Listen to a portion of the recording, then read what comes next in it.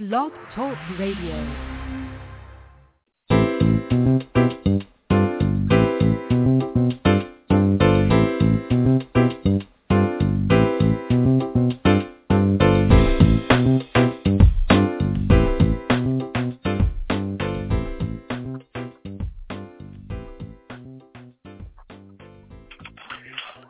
Welcome to the Perkins Platform.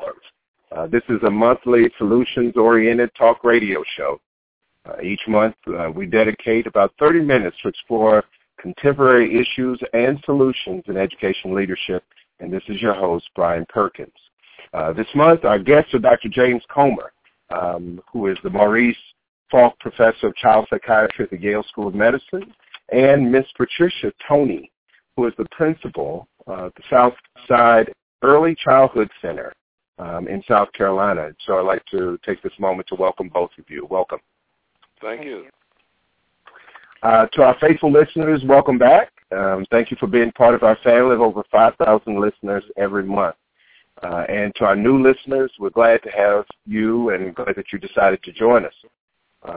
Today, we're going to discuss the Yale School Development Program in New Haven, Connecticut.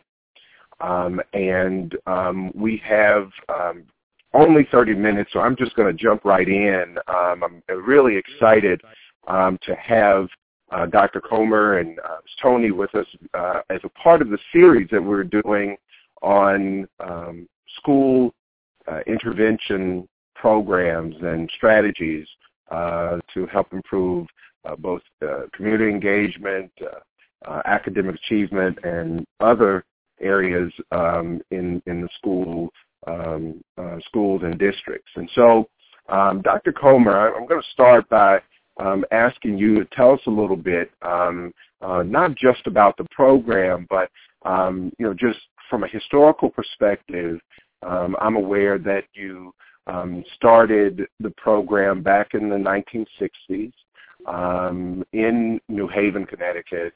But one of the things that I'd like you to share with the listeners, given the context of what was happening in schools, not just in New Haven, but around the country with the social structure changing, individuals, both two parents going to work, and all kinds of economic change going on. I'd like you to tell us a little bit about what was going on then that made you realize that this would end up being your life's work in schools, and how that shifted, if it has, to what's going on in our society today relative to education. Tell us a little bit about the evolution, if you will, of the school development program.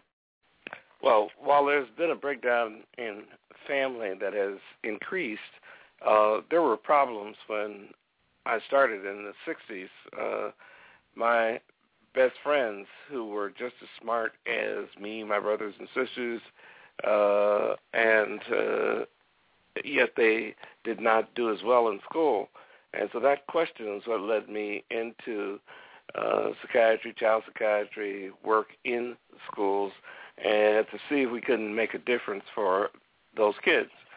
And that led to a focus on supporting the development of children, because I realized that was the only difference between me and my friends. And so that's been the focus of the program for all these years. And we've been in over 1,000 schools, and currently the work in South Carolina is an extension, continuation of that work at the local level.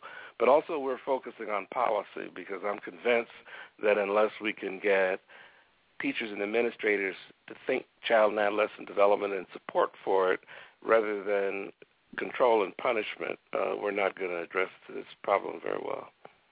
Sure.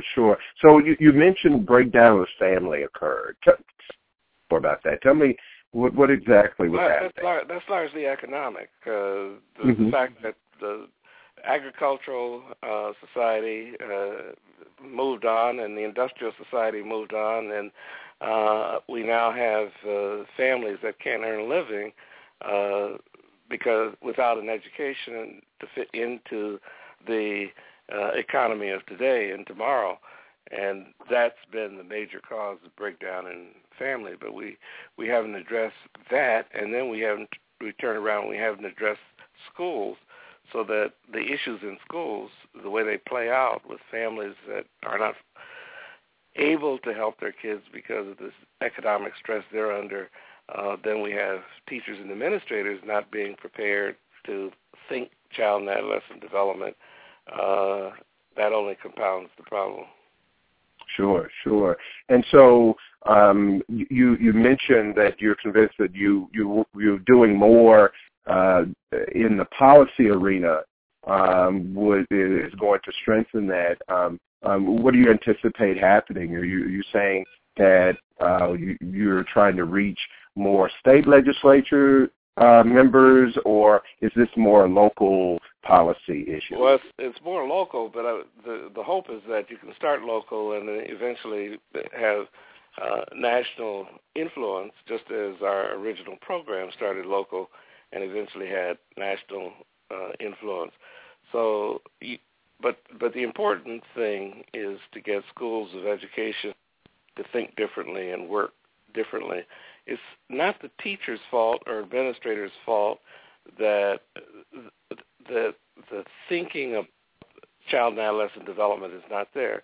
It's because they're not trained to think about it. And unless many have it intuitively, like Ms. Toney, I was telling her, I observed her program when we first went down, and you could see that there was an intuitive understanding of why you had to support the development of children. But we can't depend on the intuitive. You have to have the training for most people to be able to think child and adolescent development, and less punishment and control and more support for development and helping children make good decisions would lead to fewer behavior problems, would make them more available for academic learning and preparation for school and life. Well, one of the things that I'm aware of that I think is a very important aspect of the work you do, and I think it's been a tremendous contribution to the field, is the way you have thought about child development and adolescent development along your 6 developmental pathways. And so... and Ms. Toney's class, Ms. Toney's school is a perfect example of that. You should just see... So that's good. And so, Ms. Toney, could you tell us a little bit about how your school has implemented the notion of the 6 developmental pathways as an approach to educating the children there? Well, when we first started with the program, this is our 3rd year of implementation, we looked at the pathways, and because we are an early childhood center, we already thought we knew a lot about childhood development, but going through this program helped us to refocus on that aspect, on the 6 developmental pathways in every aspect of the child's well-being. And so we started out as a faculty as we went through the year and looked at each of the pathways. Then we decided, okay, what can we do? First, we had to educate our parents on what the pathways were. And then we started doing things here at the school to address those issues. When I have a child come to me because of discipline problems, then we look at those pathways and decide, okay, where is this child weak? What do we need to strengthen here? And when we look at our students with our response to intervention, which we call SST team, we look at those developmental pathways more seriously now and say, okay, well, this is an area, what's the physical aspect? Is he getting enough rest? What's his, can he see? Can he hear well? So we are looking at it more in depth now, I think, because of this process. There's more conversations about those pathways than ever before. Yeah. Sure. And I think our teachers and I myself are thinking differently now about children and some of the problems that they come to us with. And really it's something that can be solved easily when we look at it from a developmental aspect. Yes. And so, I'm sorry, you still there? Yes, sir.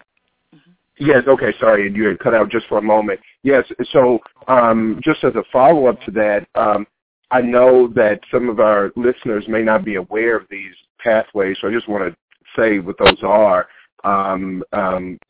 Physical pathway, cognitive, language, social, ethical, and psychological pathway. What exactly, so how I should ask, how does that translate in the classroom or in your school, the way your school operates? If you're looking at these pathways, what's different than what we would expect in, say, your average school? Well, one of the things that we did here at Southside is we looked at and we tried to, as the teachers were really learning it, we had to decide, okay, which one we're going to focus on first. And we all reached consensus is, okay, we're going to look at the physical. And that was really an interesting exercise because everyone had their own take on what was more important. So once we reached consensus, we decided, okay, we're going to focus on the physical aspect because most of our children are 4- and 5-year-olds. And if they don't get enough rest, and we found that a lot of parents don't understand the need for their little ones to have 8 or more hours of sleep, believe it or not. So when we started focusing on that and educating our parents, they need to get more sleep. They need to eat more nutritious food. So we have worked with our food service here at school. We serve fresh fruit and vegetables for snack time during the day. And so we had to rethink all of that and realize what was important. And so we talked about the importance of water and how that helps to hydrate the brain. So we have parents that actually bring cases of bottled water to school for their for classrooms to drink throughout the day. Sure. Or, we have the water fountain, but now they know that they can have a bottle of water while they're working. So those kinds of things have really made an impact on our students. And so when we moved from the because, everyone always talk about the cognitive. They always talk, oh, my child knows this, knows that, but there's other aspects of child growth and development, and that's one of the things that we as educators here at Southside had to get our parents to understand, and we had to make a concerted effort to place emphasis on that. And so we started implementing those things in our daily lessons. Every morning, doing morning announcements, we have what we call our physical pathway time, and we will play an exercise CD over the intercom, and everyone does physical pathway exercise for 2 to 3 minutes every morning. And, and teachers, too. I say we have to model what we want our students to do. Sure. And so those kinds of things. And then when we looked at the language and how important language is, and especially at this age, educating our parents and our teachers and understanding that and making our students speak in complete sentences when they're talking and just really focusing on that because, and I'm guilty of kids coming up and they answer, yeah, no, yes, ma'am, no, ma'am. Those manners and things that are so very important. And I observed children making statements, and then teachers would ask them to enlarge on that or explain what they meant and help them think and reason. All of those interactions are very important, not only in being able to express yourself, but those interactions help improve the development of the brain and the mind.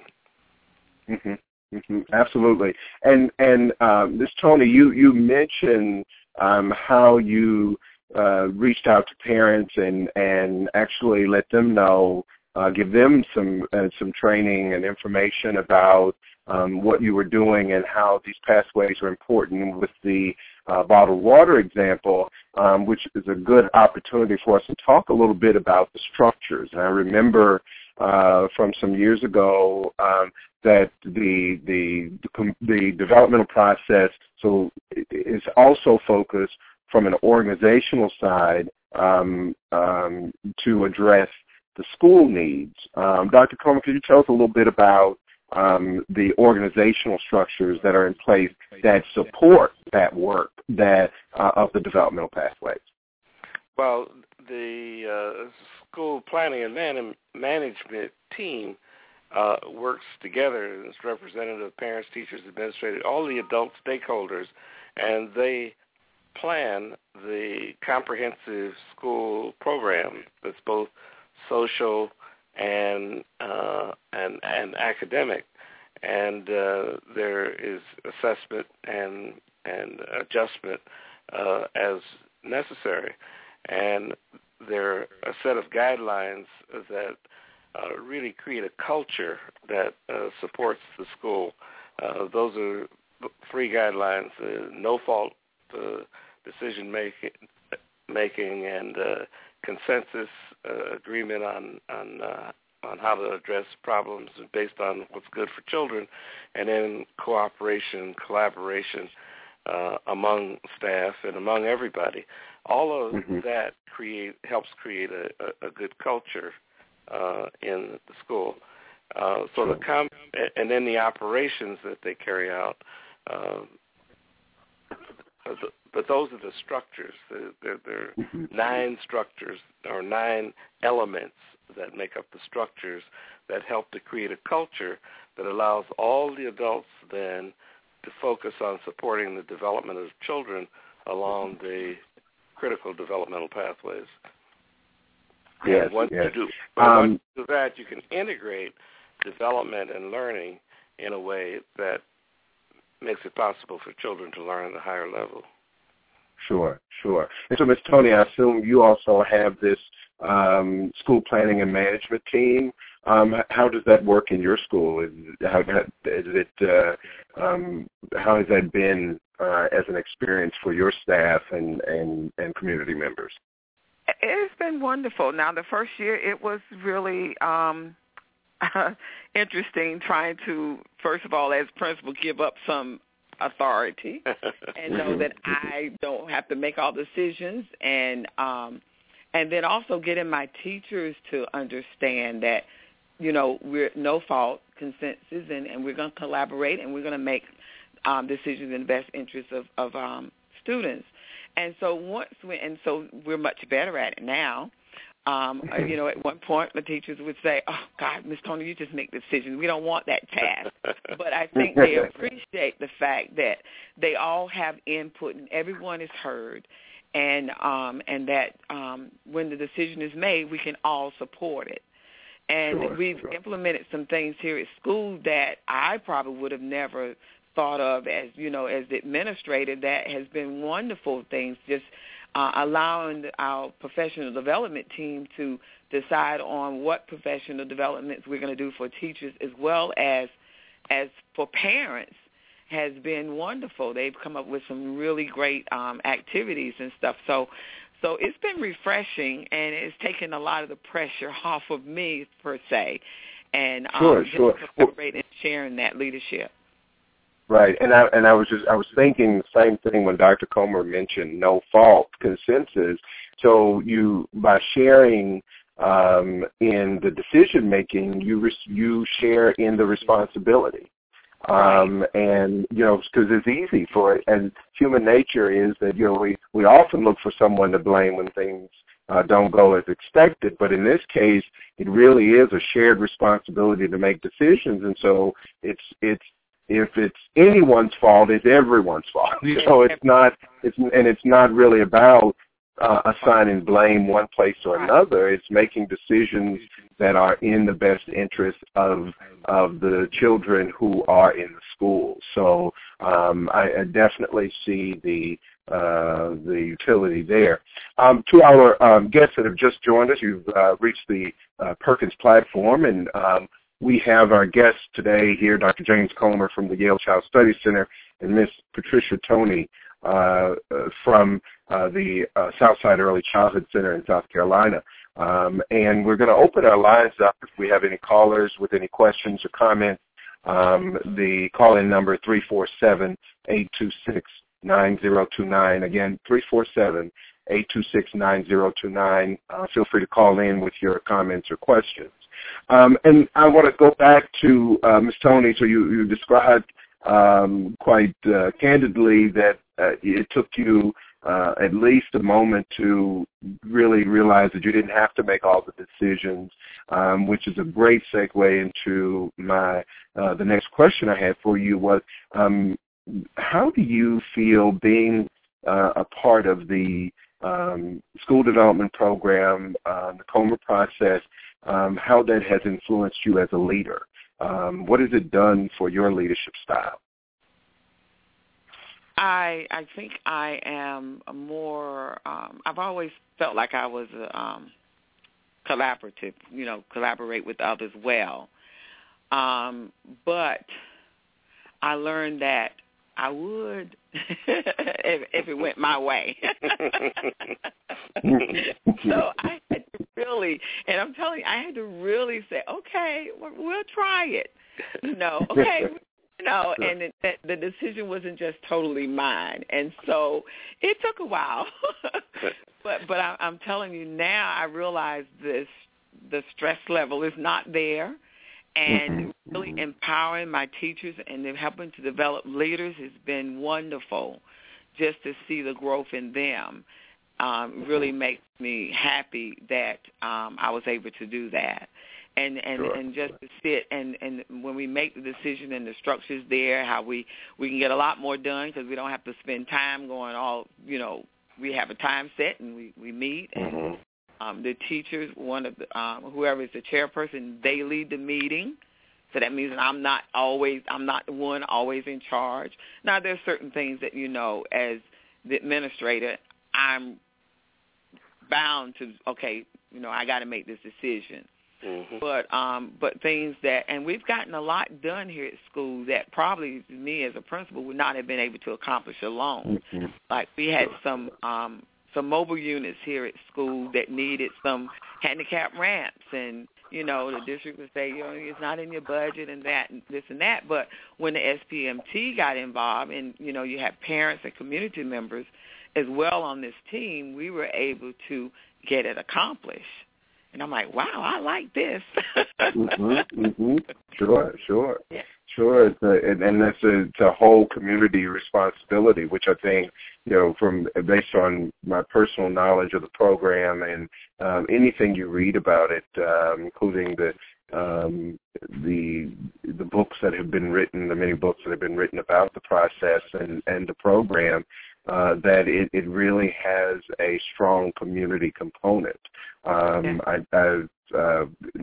Comer and I have spoken on many occasions about, as he referred to, that also the breakdown of family and the breakdown of community. And so tell us a little bit, Ms. Toney, about, so do you feel that this process helped galvanize the community in some ways? Sometimes communities need something to be on the same page about. Do you feel that the school efforts have helped to bring people together to work together? It has, and I can say because as the school leader, we had put more effort into bringing the community in. And that's important. And so we have community members that are coming in and mentoring our students, which has been wonderful because we put more effort towards that. Before we had always said, we wish the community to come in, but we were never really diligent about getting them to come in. And so that has helped us.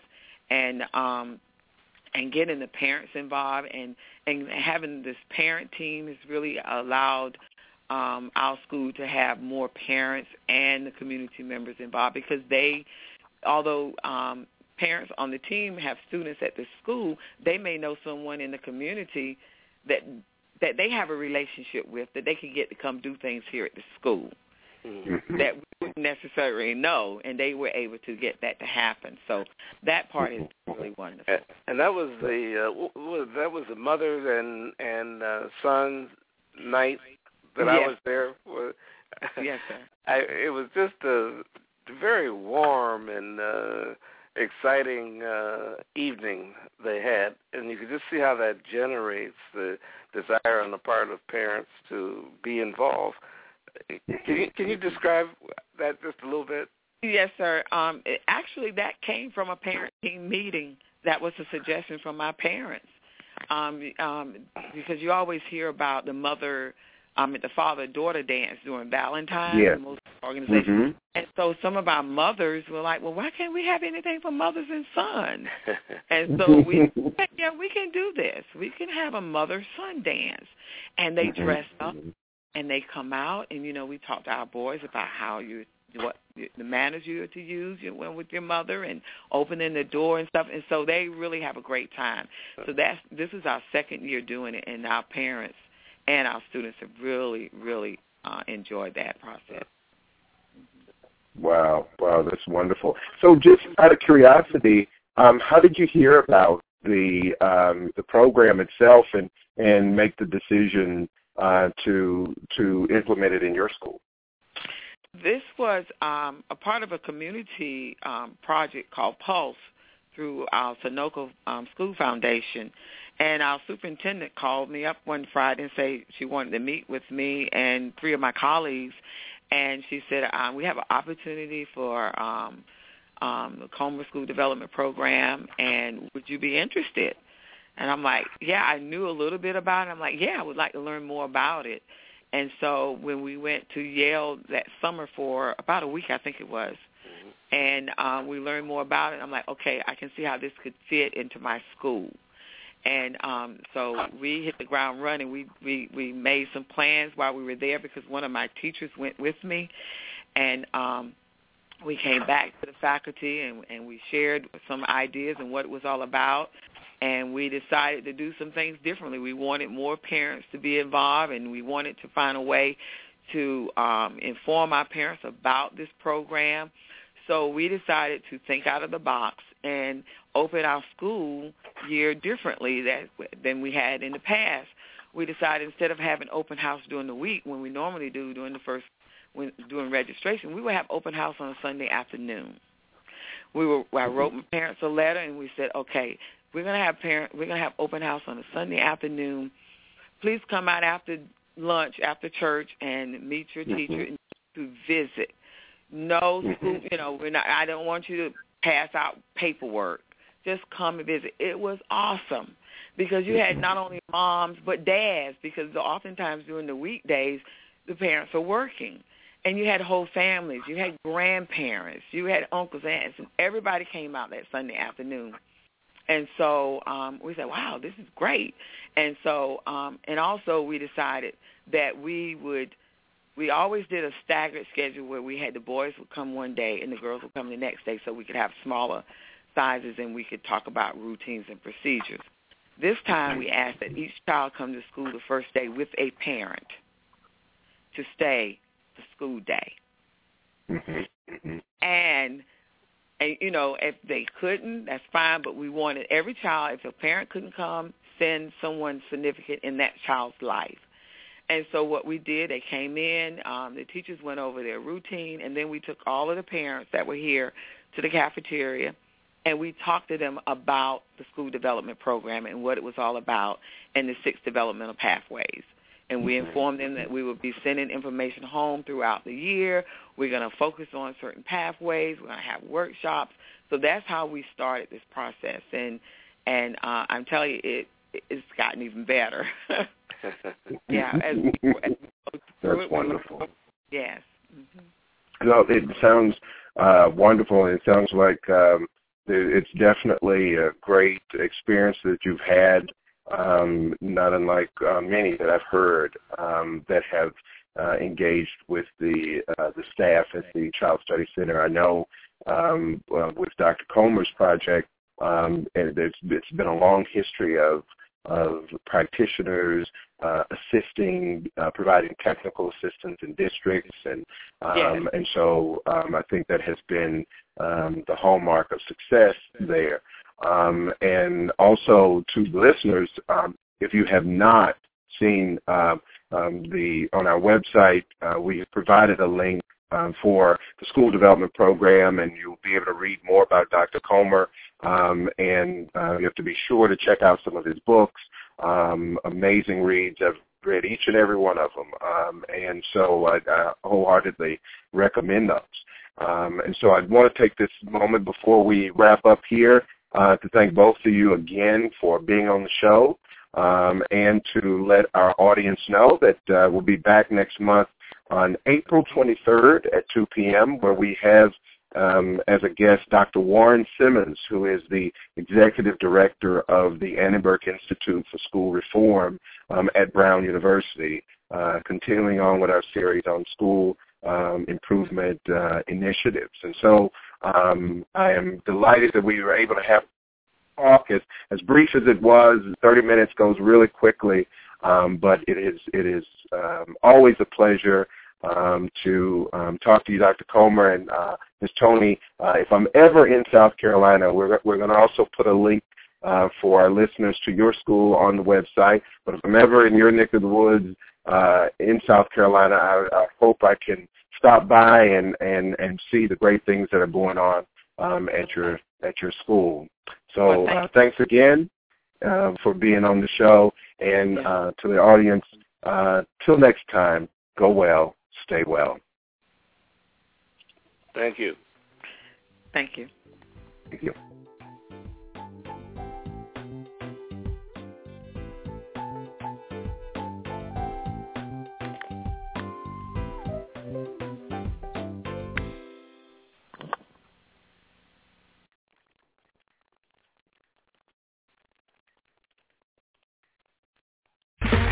Okay, round two. Name something that's not boring. A laundry? Ooh, a book club. Computer solitaire, huh? Ah, sorry, we were looking for Chumba Casino. That's right, ChumbaCasino.com has over 100 casino-style games. Join today and play for free for your chance to redeem some serious prizes. ChumbaCasino.com. No purchase necessary. Void where prohibited by law. 18+ terms and conditions apply. See website for details.